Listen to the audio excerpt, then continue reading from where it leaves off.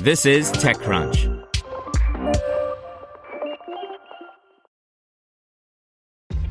This episode is brought to you by ShipStation.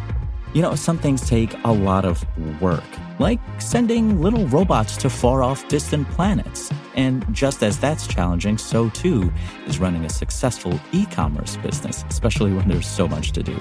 So I want to introduce you all to ShipStation. Now, I love using ShipStation because of its easy-to-use dashboard, which makes managing orders and printing labels a breeze and super smooth. Oh, and the customer service is just out of this world. It's exactly what you need to help grow your business. Sign up for your free 60-day trial at shipstation.com/technews. That's shipstation.com/technews. You're listening to TechCrunch Startups. Today's story is brought to you by Deloitte, recognizing that no two companies are alike and neither are the paths to IPO.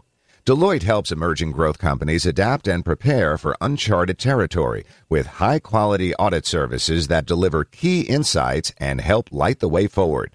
Deloitte.com/US/EGC.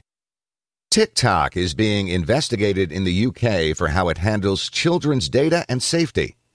By Catherine Chu. TikTok is being investigated in the UK for how it handles the safety and personal data of underage users.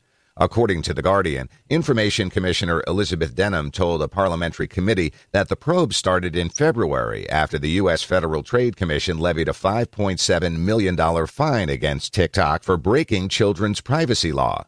Denham told The Guardian that the commission is examining how TikTok collects private data and concerns about the open messaging system, which may allow adult users to contact children. We're looking at the transparency tools for children. We're looking at the messaging system, which is completely open. We're looking at the kind of videos that are collected and shared by children online. We do have an active investigation into TikTok right now, so watch this space, she said. The investigation will also examine if the popular app owned by ByteDance violates the General Data Protection Regulation, or GDPR, which requires companies to put special protections in place for underage users and provide them with different services than adults. The FTC's investigation, which began when TikTok was still known as Musical.ly, ruled that the app broke the Children's Online Privacy Protection Act by failing to seek parental consent before collecting names, email addresses, and other personal information from users under 13. The ruling resulted in an age gate being added to an app that prevents users under 13 from filming and posting videos on it. ByteDance, the Chinese media startup now valued at $75 billion, told The Guardian in a statement that, quote, "We cooperate with organizations such as the ICO to provide relevant information about our product to support their work. Ensuring data protection principles are upheld is a top priority for TikTok." Want to learn how you can make smarter decisions with your money? Well, I've got the podcast for you. I'm Sean Piles, and I host NerdWallet's Smart Money Podcast. Our show features our team of nerds, personal finance experts in credit cards, banking, investing, and more.